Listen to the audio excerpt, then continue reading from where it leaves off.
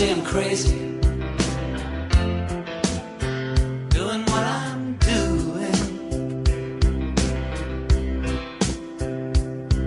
Well, they give me all kinds of warnings to save me from ruin. When I say that I'm okay, well, they look at me kind of strange. Surely you're not happy now, you no longer play the game. People say I'm lazy. Good evening, good evening, good evening. It's a rainy Wednesday here in the New York metropolitan area. This is the Mark Riley Show. My name is Mark Riley. Plenty of stuff going on. I believe the first debate, the quote, lower tier Republican debate may already be underway.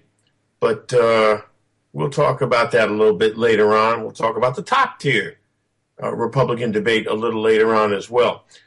I'm sure many of you, if not most of you, have had the opportunity, if you have a computer, to see the video of a white police officer in South Carolina dragging a student out of her chair, actually flipping her over out of her chair, dragging her across the floor and putting her in handcuffs.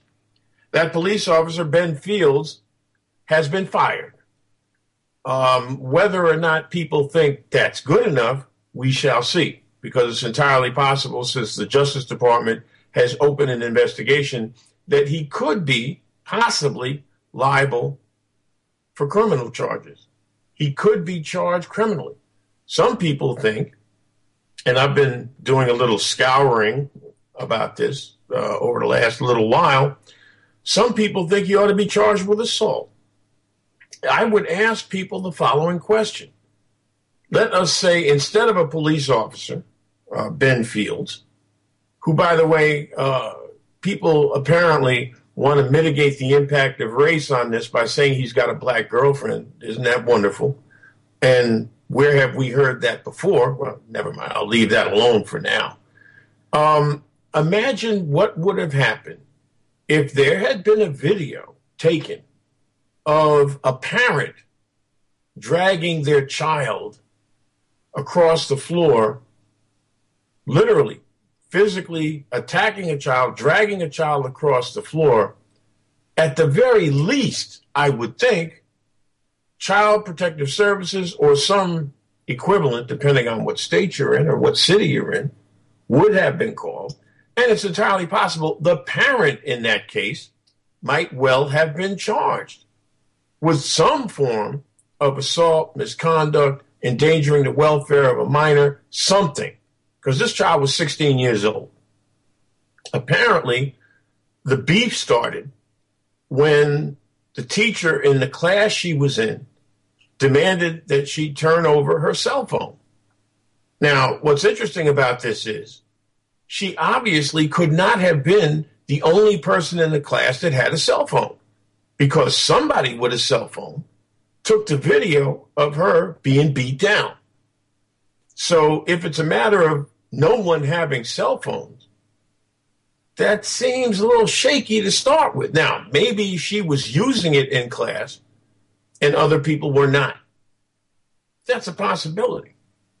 But whatever her sin, real or imagined, and even refusing to get up when the teacher told her to get up and leave, none of that, I emphasize none of that, justifies what was done to this child. And by the way, what was done to the other students in that class who witnessed what was done to this child. This guy apparently is like some 300-pound football coach or whatever. I don't know. And to an extent, I don't really care. There are stories in the media that say some people don't think he's a bad guy and, you know, he's a nice person and blah, blah, blah, blah, blah. But to me, none of that matters. What matters is what we see on the videotape. There are some people who argue that she fought with the cop.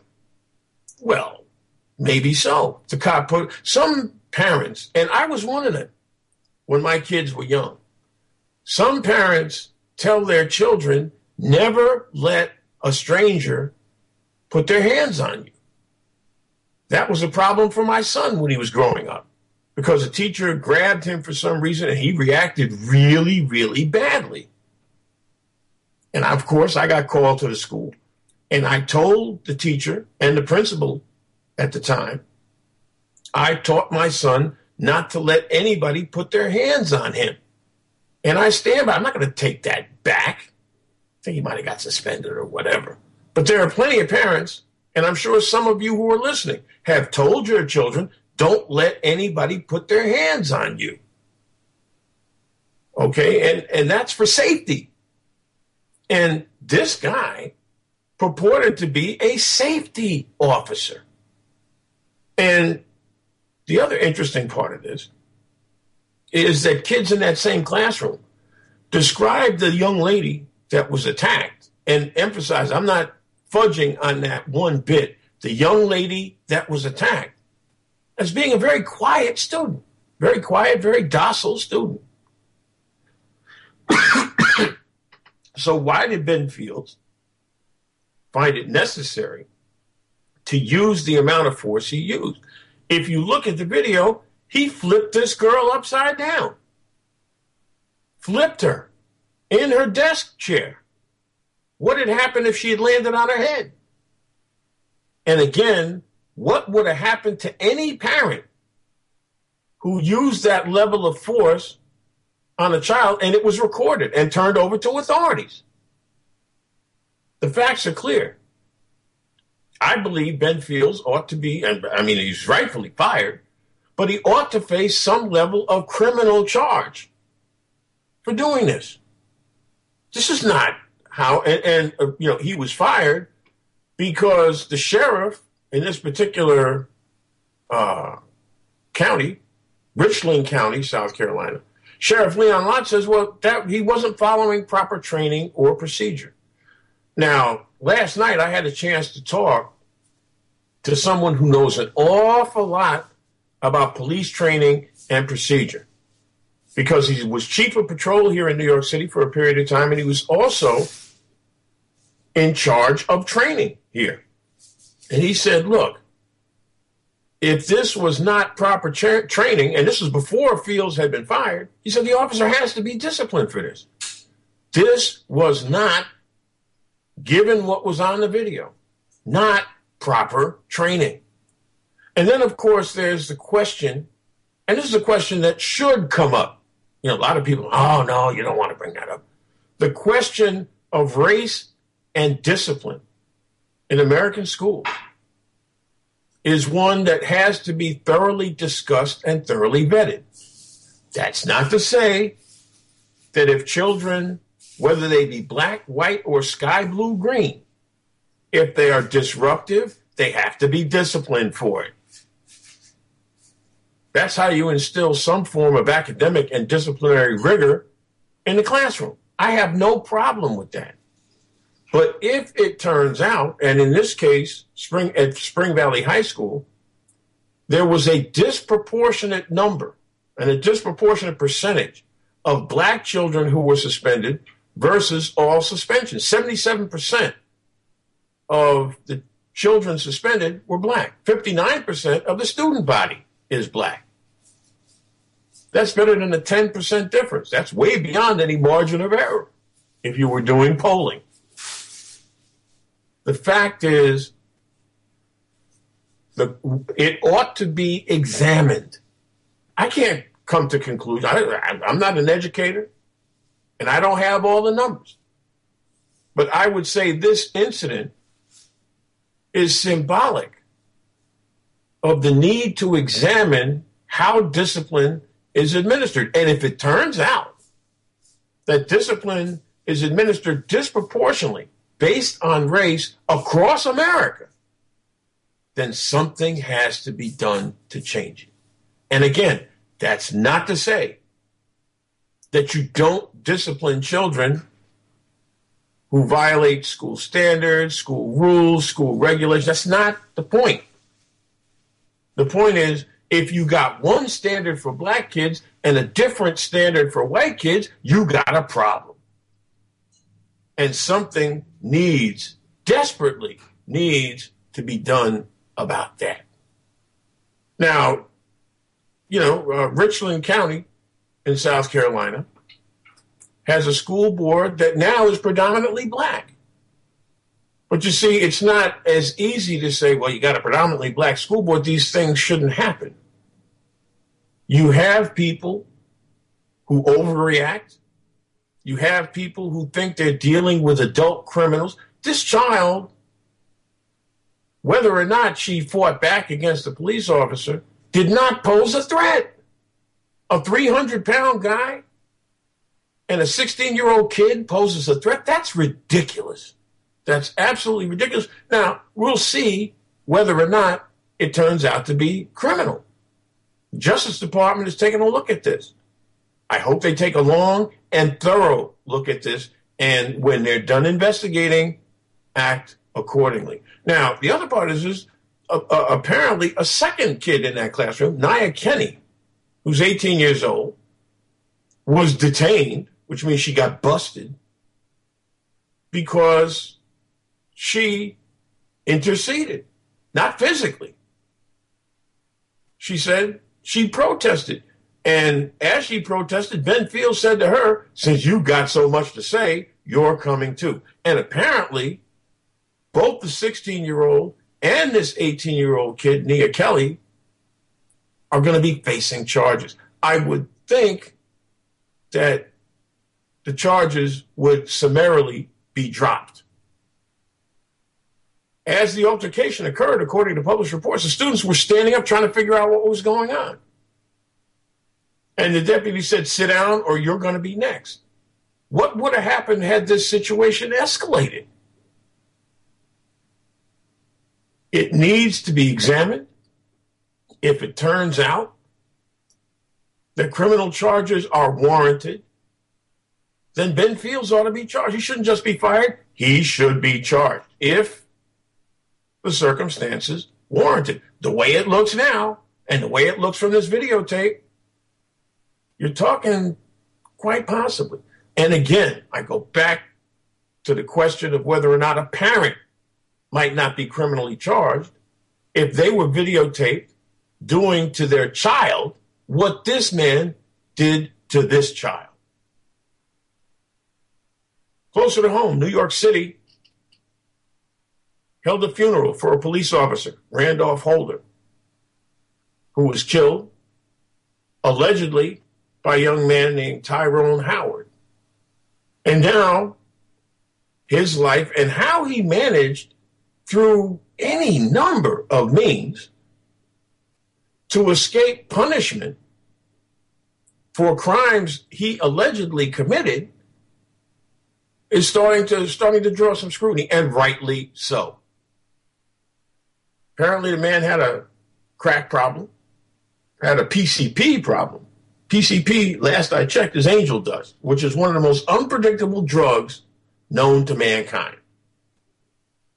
He was a dealer who found, and I'm not sure exactly what he was dealing, but he was dealing, and people were encroaching on his turf, and he was involved in several shootouts prior to the one that took Officer Holder's life.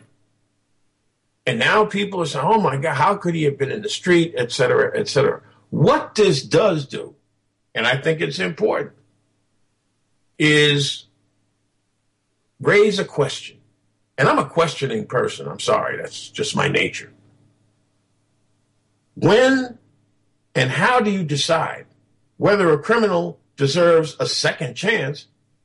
And when does a lock 'em up mentality, which has arguably been part and parcel of law enforcement in this country for the last little while, when does that lock 'em up mentality become mass incarceration?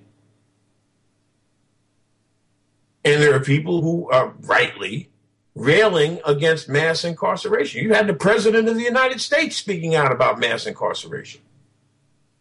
But Tyrone Howard appears to be somebody who, for the better part of 20 years, his rap sheet started when he was 13.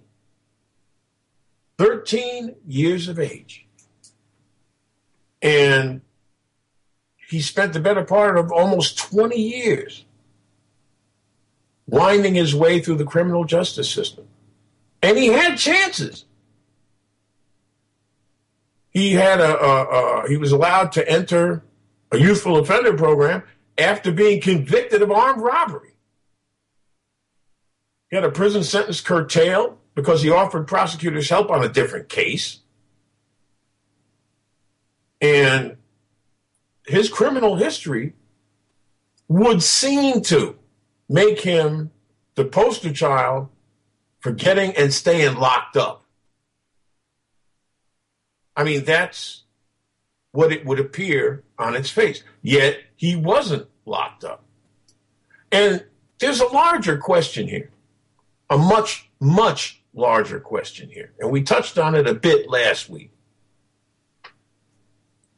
Tyrone Howard and many of the people he interacted with and was friendly with seemed to roam the East River houses in East Harlem at will, with firearms, at will, shooting it out with and against each other, at will. Now, aside from where the guns come from, and now we know that the gun that was used to kill Randolph Holder came to New York through the iron pipeline and this is an irony, that gun was originally purchased by a state trooper. Not here in New York, out of town. They say about 90% of the guns that they find in New York are from out of town. We don't make that many guns here in New York City. But the larger question of how and why drugs and guns seem to run rampant in certain places. And I'm not going to say it's all public housing, but in this case, it was public housing. How does that happen? Why is that tolerated? Not by the residents. The residents are, the overwhelming majority of them are law-abiding people. They don't hold parades in the East River houses for drug dealers. They want to see these people out of their community as well. Most of them, unless they're family or close friends. Because as I said last week, if somebody would shoot a cop, they'd shoot you or me or anybody else in a minute if they were being chased by somebody. Now, I'm sure when the time comes, Tyrone Howard's lawyer, whoever his lawyer ends up being, is going to say, well, he feared for his life because he was being chased by people after a shootout, and he just turned around and shot the first person that he saw, the closest person to him, and it turned out it was a police officer. I'd be willing to bet money that's how he's going to approach this. But the circumstances around which he stayed out of the joint and the circumstances around which he was able to roam freely, he and others able to roam freely in the East River houses, is one, again, that has to be questioned. Now, I'm going to be real specific about where the gun came from because I'm a big proponent of letting folk know where these guns come from. The weapon that killed Holder was purchased by Roderick Hughes from a store in Columbia, South Carolina, Lawman's Safety Supply. It was reported stolen from a law enforcement officer in Marion, South Carolina in 2011. That officer is not named, but Hughes, Roderick Hughes, who bought the gun in the first place, is a state trooper. So a gun bought by a lawman is used to kill another lawman.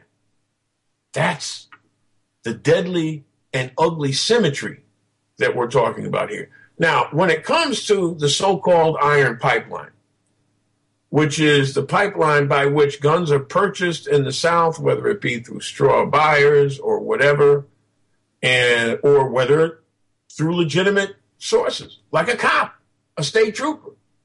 And then it gets stolen from somebody else. And then what ends up happening is that these guns are driven from the South, usually up I-95, straight to New York, where you can make a tidy profit selling them. to the Tyrone Howards of the world and some of the other people in East River houses. I can guarantee you, if you went up there, if you got to know people up there and you one day came to somebody and said, hey, man, I need some protection, they'd point you towards some place where you could buy a gun. And this iron, I've been talking about the iron pipeline for 20 some odd years. This is not new. Law enforcement knows that that's how a lot of these guns get up here. Now, 74 guns, including pistols, revolvers, rifles, and at least one sawed-off shotgun, were interdicted by the NYPD from a gang of traffickers, smuggled from South Carolina.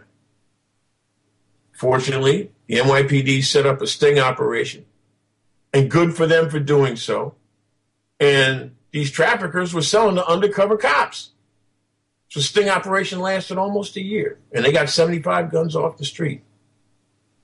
Now, you multiply 75 or 74 guns times the death and destruction those guns can cause in the wrong hands, you realize that these police officers, who, by the way, put themselves at risk going undercover to do this,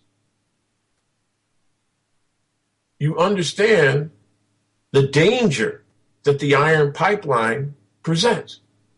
Because if there's 74 guns the cops stopped, how many guns got here and were successfully sold that they didn't bust?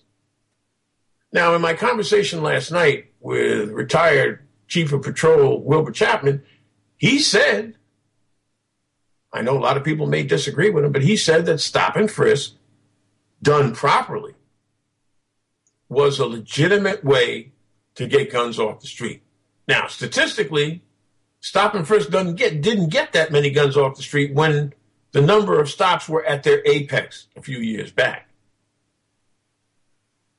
But the bottom line is, and it's very difficult to identify a gun smuggler who's, it's not like some places down south where they, have their guns in plain sight. Gun smugglers don't put their guns in the back seats of their cars. It's not that easy to spot or to stop a gun smuggler. I'm not saying it's easy, but it's necessary. It is absolutely necessary. And sooner or later, folks are going to realize that having these firearms in the hands of punks and criminals is unacceptable and intolerable. And it must, at some point, stop. Now, I'm going to shift gears just a bit, talk about a different story. You can call me at 1-888-874-4888, 1-888-874-4888. You can talk about whatever's on your mind. Maybe the debate's on your mind. It's not really on mine all that much. But we'll get into that a little bit later on, because I really find these issues to be of paramount importance. Policing in the schools. There was a time, there was no policing in the schools. Cops came to the school either to make a presentation to a bunch of kids or in the case of an extreme emergency. That's when cops came. I'm not a kid. But we didn't see cops in our schools. This guy was a uniformed school safety officer, Ben Fields, who's now out of a gig. But anyway, I want to talk about something else having to do with school. Headline: nationwide test shows dip in students' math abilities. Now, I know that many of you and many people in New York and surrounding communities are quite concerned about the efficacy of testing. That's another thing we didn't have all that much of when I was young. We had tests. Our teachers gave us tests, and we passed or failed based on our knowledge of the information. But when teachers gave tests, you could be absolutely certain that the material they tested you on had been covered in the classroom. Now, apparently, not so much. For the first time since 1990, math skills have dropped. And this is not just in New York. This is in America. This was a nationwide test. Results were released by the Education Department today. The decline was in both grades 4 and 8. It's an exam that's administered every 2 years. It's the nation's report card. That's how they call it. Now, this is not coming at a great time because employers, although they don't hire 4th and 8th graders, but employers are demanding workers with skills in math in order to compete in the global economy. And there are a lot of jobs out here, a lot of jobs. If you're skilled at math, you can get hired. But it's a problem if kids are not actually being able to increase, never mind stay the same, but to increase their scores in math. Now, we could argue for the rest of this program about whether or not kids ought to be tested as often as they are. I'm one who doesn't believe they have to be tested as often. And a lot of these are state standardized tests or this standardized test or the federal government test. At some point, you might end up getting tested out, okay? I just think that, and a lot of the back and forth, the Sturm and Drang, as it were, has to do with Common Core, which I tend to favor. I believe there ought to be a minimum level of standards for children to attain as they acquire their education. There's nothing wrong with standards. Nothing. I don't think you have to be tested on them every 2 weeks, but I believe that standards are good.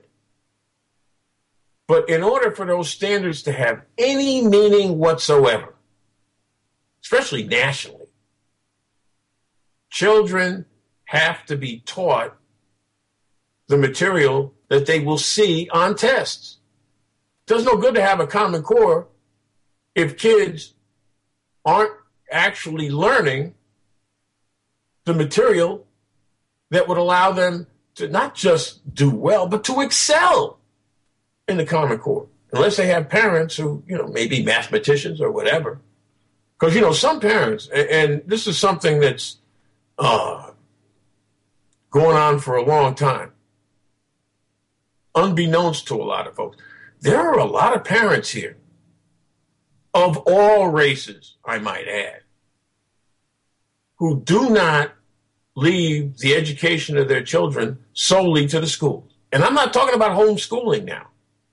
I am talking about following children's homework, not doing it for them, but knowing what their children are learning. And at certain points, testing them on what they're supposed to know. If you start that when a kid is young, 2nd, 3rd grade, whatever, you can do that right through high school without necessarily having to be a math genius or a reading savant or whatever. But if you know what your child is supposed to be learning, you can then ascertain whether or not the school your child is attending is doing a good job at teaching your children. And a lot of parents don't leave it to the schools. And this, by the way, transcends the whole public school, charter school argument, because I just saw a commercial for charter schools on TV earlier today. And this was from charter school teachers. It's not about charter schools or public schools. It is about education. It's about academic rigor. It's about seeing to it that if you're going to have Common Core, if you're going to have a set of academic standards, that everyone has an equal chance to meet them.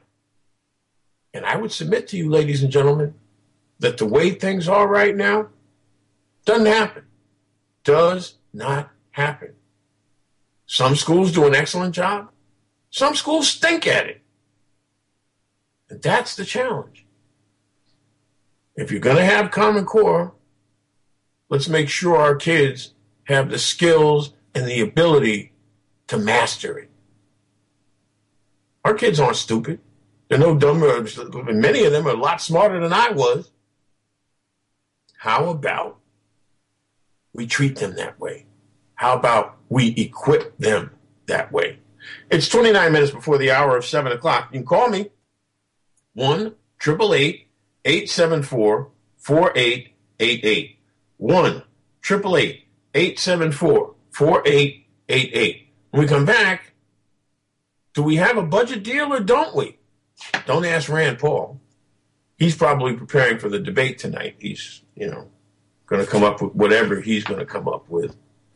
Donald Trump and humble pie? Those two terms are supposed to be mutually exclusive. A newspaper in Florida says Marco Rubio ought to quit for missing Senate votes.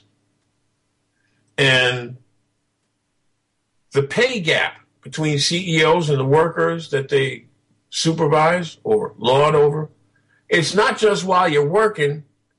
I'll tell you a little bit about what happens when CEOs and regular workers retire. But stay with us. This is the Mark Riley Show, heard weekly on the Progressive Radio Network.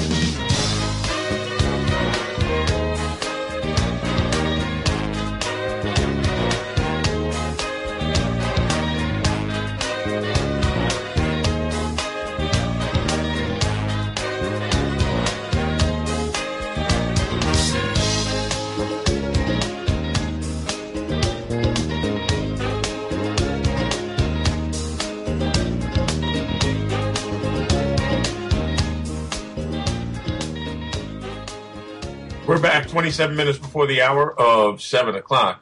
It's interesting. The Republican debate is taking place at the University of Colorado Boulder. My daughter happens to attend the University of Colorado Boulder. And I don't like to present anecdotal evidence as fact, but some of the stuff she's texting my wife about what's going on out there is utterly amazing. Now, I don't know whether this is just rumor, fact, fiction, or whatever, but if half the stuff she's telling my wife is true, these folks are they're just beyond whatever, over the top. And again, I'm not going to go into great detail because I'm not absolutely certain. One thing I am sure of, though, is that they did not. Now the place, the arena where they're holding the debate, excuse me, the Coors Center, holds about 11,000 people. Take a wild guess how many students will be in that 11,000 seat arena tonight. Take a wild guess. Now, mind you, the University of Colorado has some 38,000 students. So what do you think, 1,000 maybe? 2,000? Try 50. That's right. 50. 50. That's for students, faculty, and staff. 50 seats. Which means essentially, by the way, that this is not a debate that will be framed in the place where it's taking place. It's not going to be framed, and maybe it shouldn't be. I mean, Boulder is not exactly a hotbed of republicanism, certainly not a hotbed of the Republican base that supports the Donald Trumps and the Ben Carsons of the world. Absolutely not. But you'd think more than 50? 50? That's insane. That's absolutely. And the students earlier this week, apparently as late as yesterday, being told to lock their doors and stay in their rooms till the thing is over. You know, you don't want to get out on campus and disrupt anything.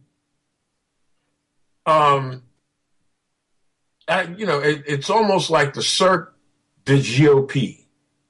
You know, it's now we have Ben Carson, who, by the way, is when I hear his name, the first two things I think of are slavery and the Holocaust, because he will compare almost anything to one or the other.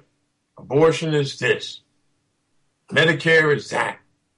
This is like this. This is welfare. It's slavery. He goes off the deep end. Sometimes I wonder if he doesn't get away with this stuff specifically because he's a black guy. You know, there's nothing quite like a black guy to talk about slavery. I'm telling you.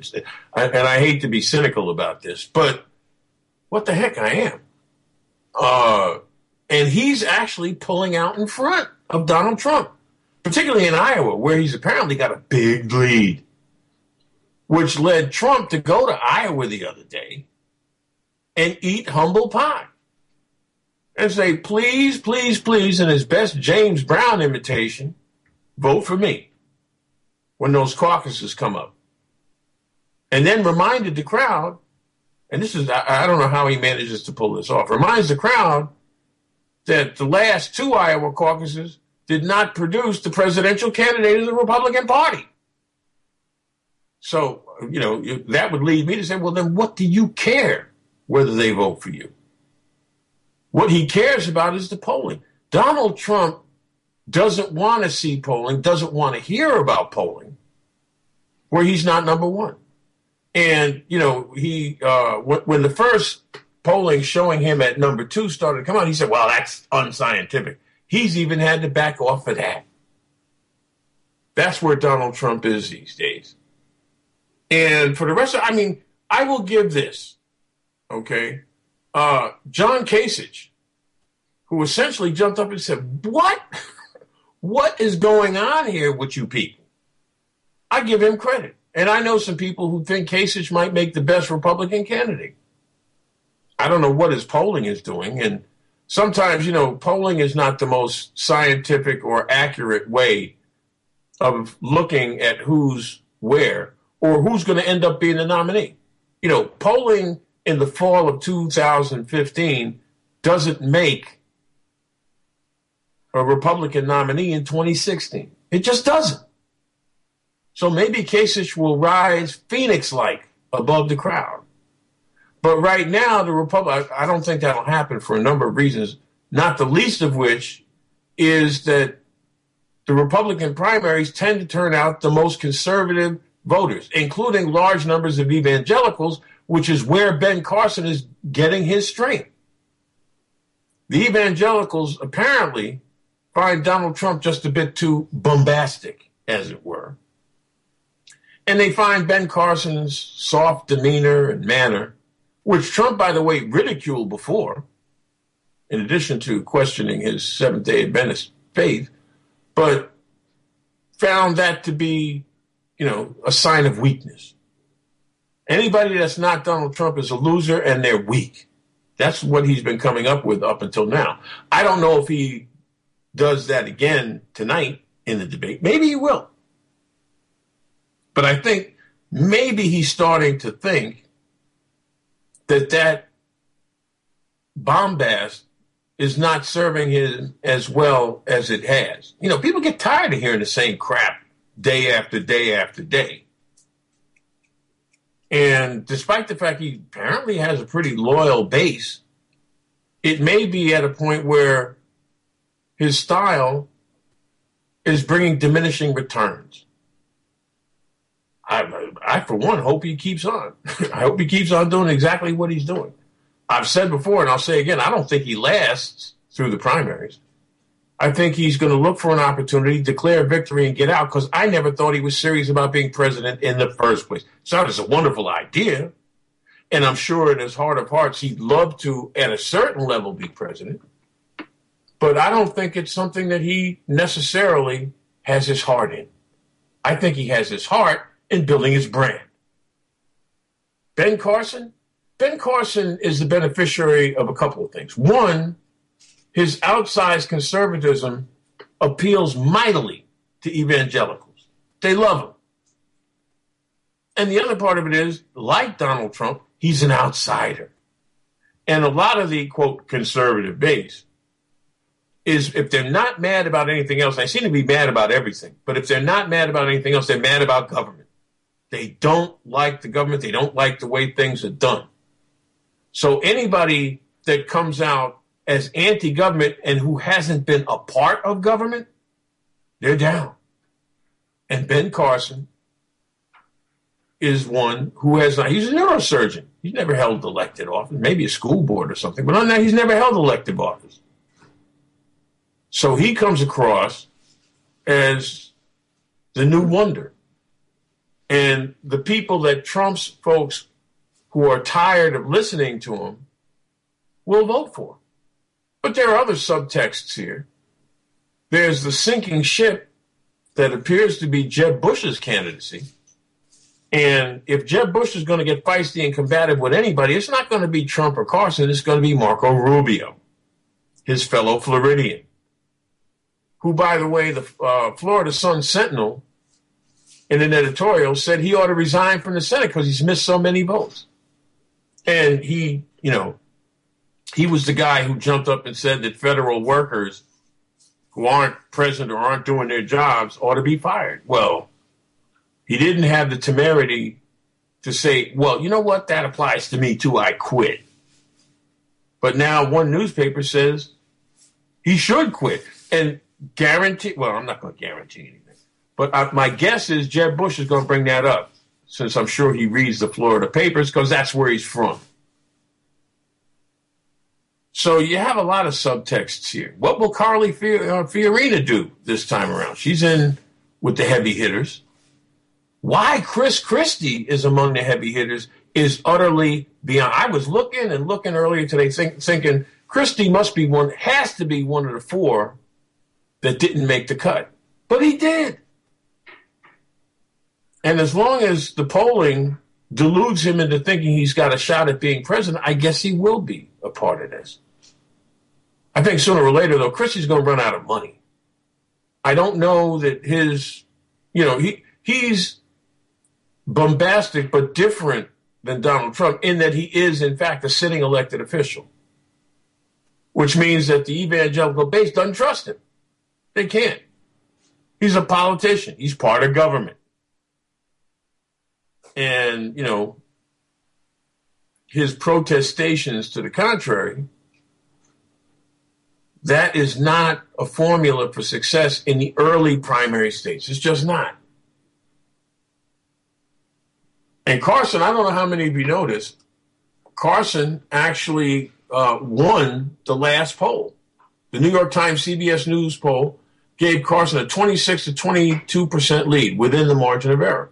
But what people are only telling you in passing, and mind you, this is not a national poll of everybody. It's a poll of Republican voters. But what they're not telling you is that 70% of the Republicans haven't made up their mind yet. They don't know who they're going to vote for. They got no clue. That may be because with Donald Trump sucking up all the air in the room, they have no clue what everybody else is all about. That's where John Kasich or Carly Fiorina or some of these other people might have a puncher's chance.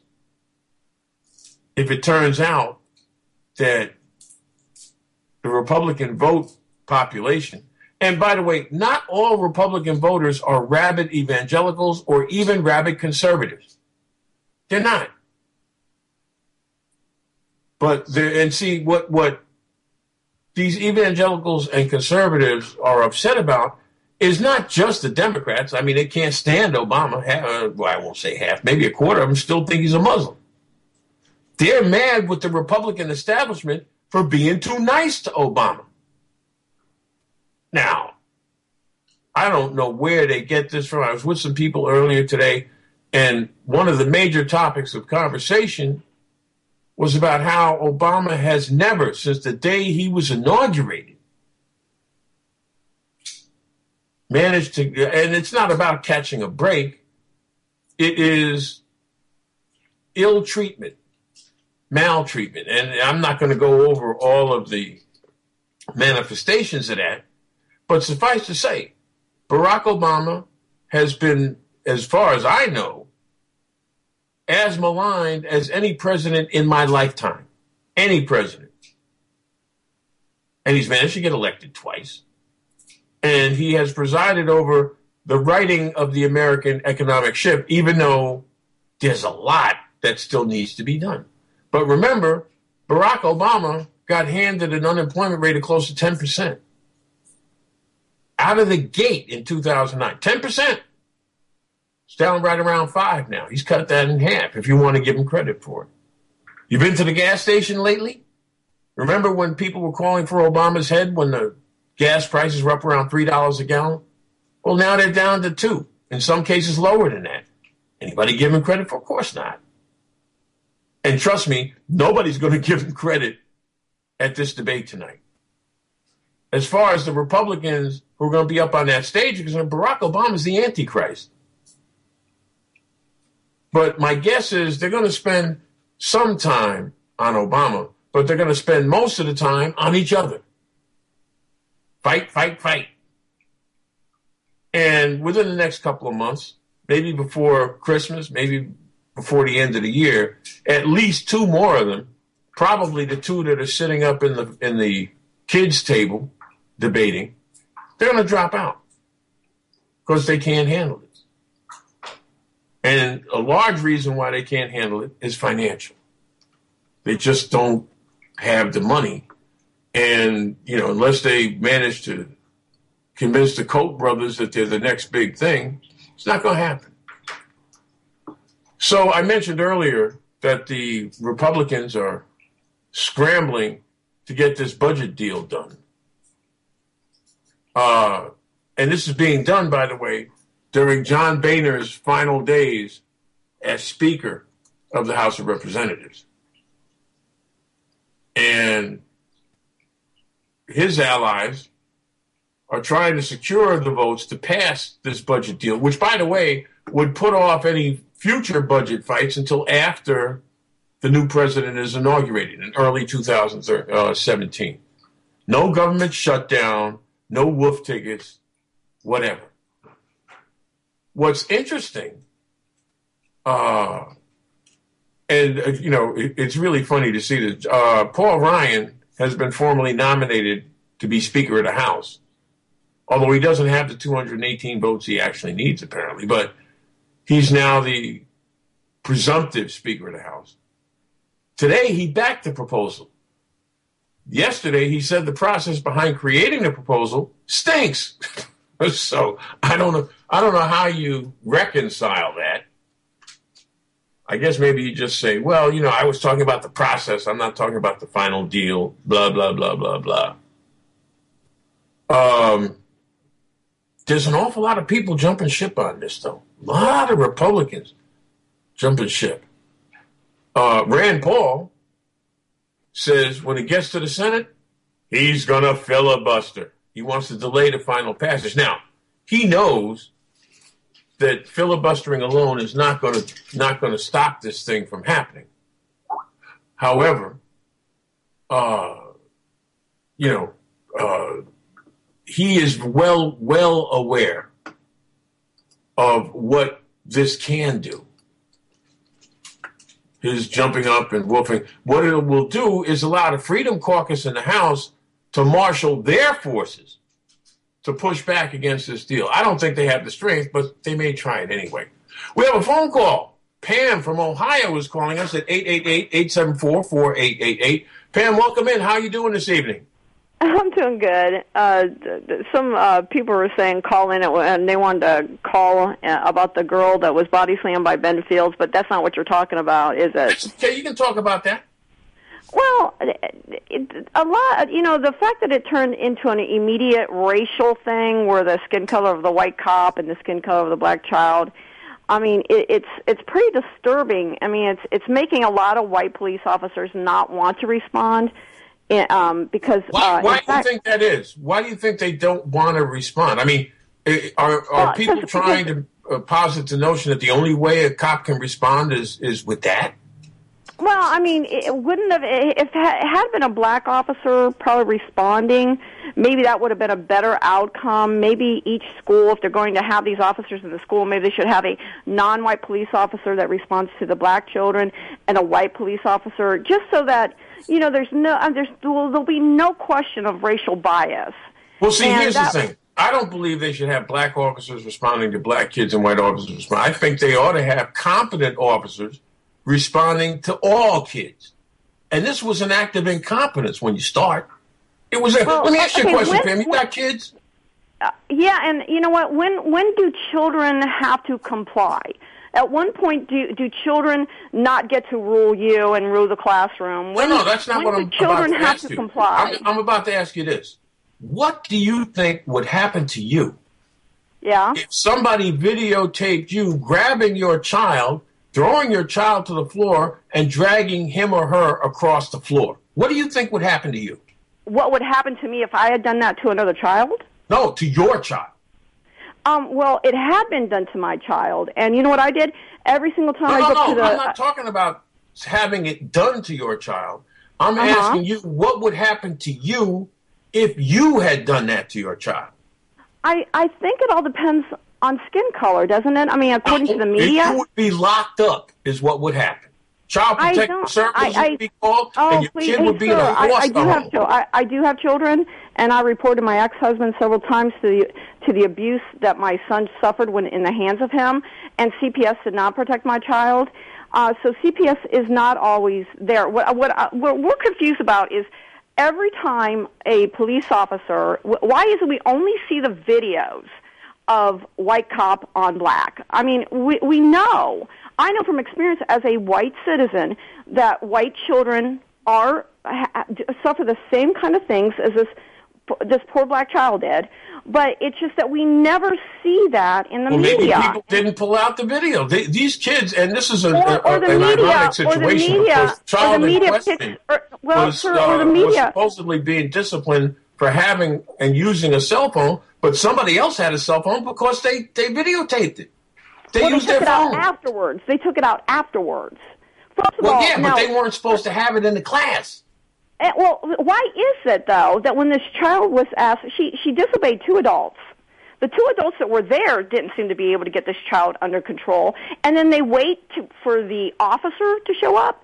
Now, see, what I'm saying is, we know that this happens. The thing for most Americans, especially white America, which we know that this happens to white children, but it seems like the media... So why haven't white people done anything about it? Well, the media doesn't... They cover those It's up. not on the media. It's not on the media. The media doesn't have to cover it, nor for somebody to do something. It was all over the internet. Yeah. It was all over the internet. Well, that's how things go viral. But the bottom line is, if it was done to a white child and it went viral, don't think there'd be a similar response? Okay, sir, do you think if the skin color of the officer was black, it would still get the same notice? Yep. Oh, we don't know. We know it wouldn't. Sir, we've got videos. I wouldn't care if the cop was sky blue green. If you grab a kid, sir, we know different than that. Child over. Did you see what that child was in grave danger of landing on her head? Well, she punched the officer. Yeah, it doesn't matter. The guy's 300 pounds, and she's a 16-year-old kid. Let me ask you this, sir. When we've got Black Lives dragging her by her hair and handcuffing her was not an appropriate response. Even the cop, even the police chief down there said that. Sir, is it appropriate response for Black Lives Matter to be marching the streets saying pigs in a blanket? This isn't about Black Lives Matter. Sir, it is. It's not about Black Lives Matter. Black Lives Matter hasn't responded to this. Why are you bringing Black Lives Matter into it? Are you serious? The NAACP has had a conference. They got the FBI involved. The NAACP is not Black Lives Matter. Sir, they never ever, sir, this is all about the skin color of the police officer, like it was in Michael Brown, Eric Garner. It's never about just that a police officer, why was a police officer called in the first place? Why wasn't the teacher and the principal? Question. Beyond the question of skin color, sir, why was you know the what? officer? We're calling, you know what? So we're mainly calling. We're mainly calling because we're supposed to be properly trained. Sir, you know what, hey, sir, when are children going to be properly trained that they have to obey the rules equally to every other person? When is that? When is personal responsibility going to be taught to the children? I agree with you 100%, but that does not justify a 300-pound cop grabbing a child and dragging her across the floor. That doesn't justify it. Sir, you know what, sir? You know what? The only reason that I was asked to call, first of all, they said that you were going to be talking about the subject. It's the racial dynamic that the media brings immediately, racially profiling every white cop did not come from the media. And you know, this poor girl, we're finding out she's an orphan. She doesn't have her grandparents. But you know, for white America, we're getting to the point we're saying, why should our white sons sign up to join the police force? If this white cop, Ben Fields, would have chosen because it's a good job. That's why. That's why white cops sign up all over America. Not if you're a white male. Cops not turning away from the police. Trust me on that. I got to go because we're almost out of time. But thank you very much for calling. I appreciate it. You know, this whole white American kids not signing up to be cops because they can't brutalize black people, that's absurd. That's absurd. Abso-freaking-lutely absurd. And this was an act of brutality. You can argue that she punched back, maybe. You know what? Cop grabs me. Under those circumstances, I might resist. That doesn't justify what the cop did. As far as kids taking personal responsibility, I'm all for it. Still does not justify what happened here. Period. Anyway, again, Pam from Ohio, thank you very much for. I don't know who she said that somebody told her to call, so I don't know who it was, but thanks a lot for that. I appreciate it. Here's the last story we're going to get to because we only got a couple minutes left. I talked about the fact that the pay gap between what CEOs make and what workers make is pretty much a given. Most people know that while the CEO and the workers are working. But now it's a matter of retirement. And here's the most interesting thing about this story, all right, because I can get into it. Yum Brands. Do you all know who Yum Brands are? They own Taco Bell, KFC, and Pizza Hut. The current executive chair has the biggest nest egg of all CEOs examined at $234 million, which guarantees him a monthly check of $1.3 million when he retires. That's monthly, not yearly, monthly. The average Yum Brand employee has $70,000 stashed away, which amounts to about $395 a month in retirement. Not only that, and this is the interesting thing, employees, workers, have been pushed wholesale into 401k accounts. You think CEOs are pushed into 401k accounts? No. In fact, the defined benefit pensions that everybody screams and hollers about, that we have to move away from that. Why? Nobody can come up with a good explanation. But the fact of the matter, the plain fact of the matter, is that CEOs overwhelmingly get defined benefit pensions. 18% of workers in the private sector were given a defined benefit pension. That's fallen from 35%. On the other hand, CEOs, half the CEOs of the country's largest companies get a defined benefit pension. Half. 18% for workers, half for CEOs. That's what you got to look forward to when it comes to retirement.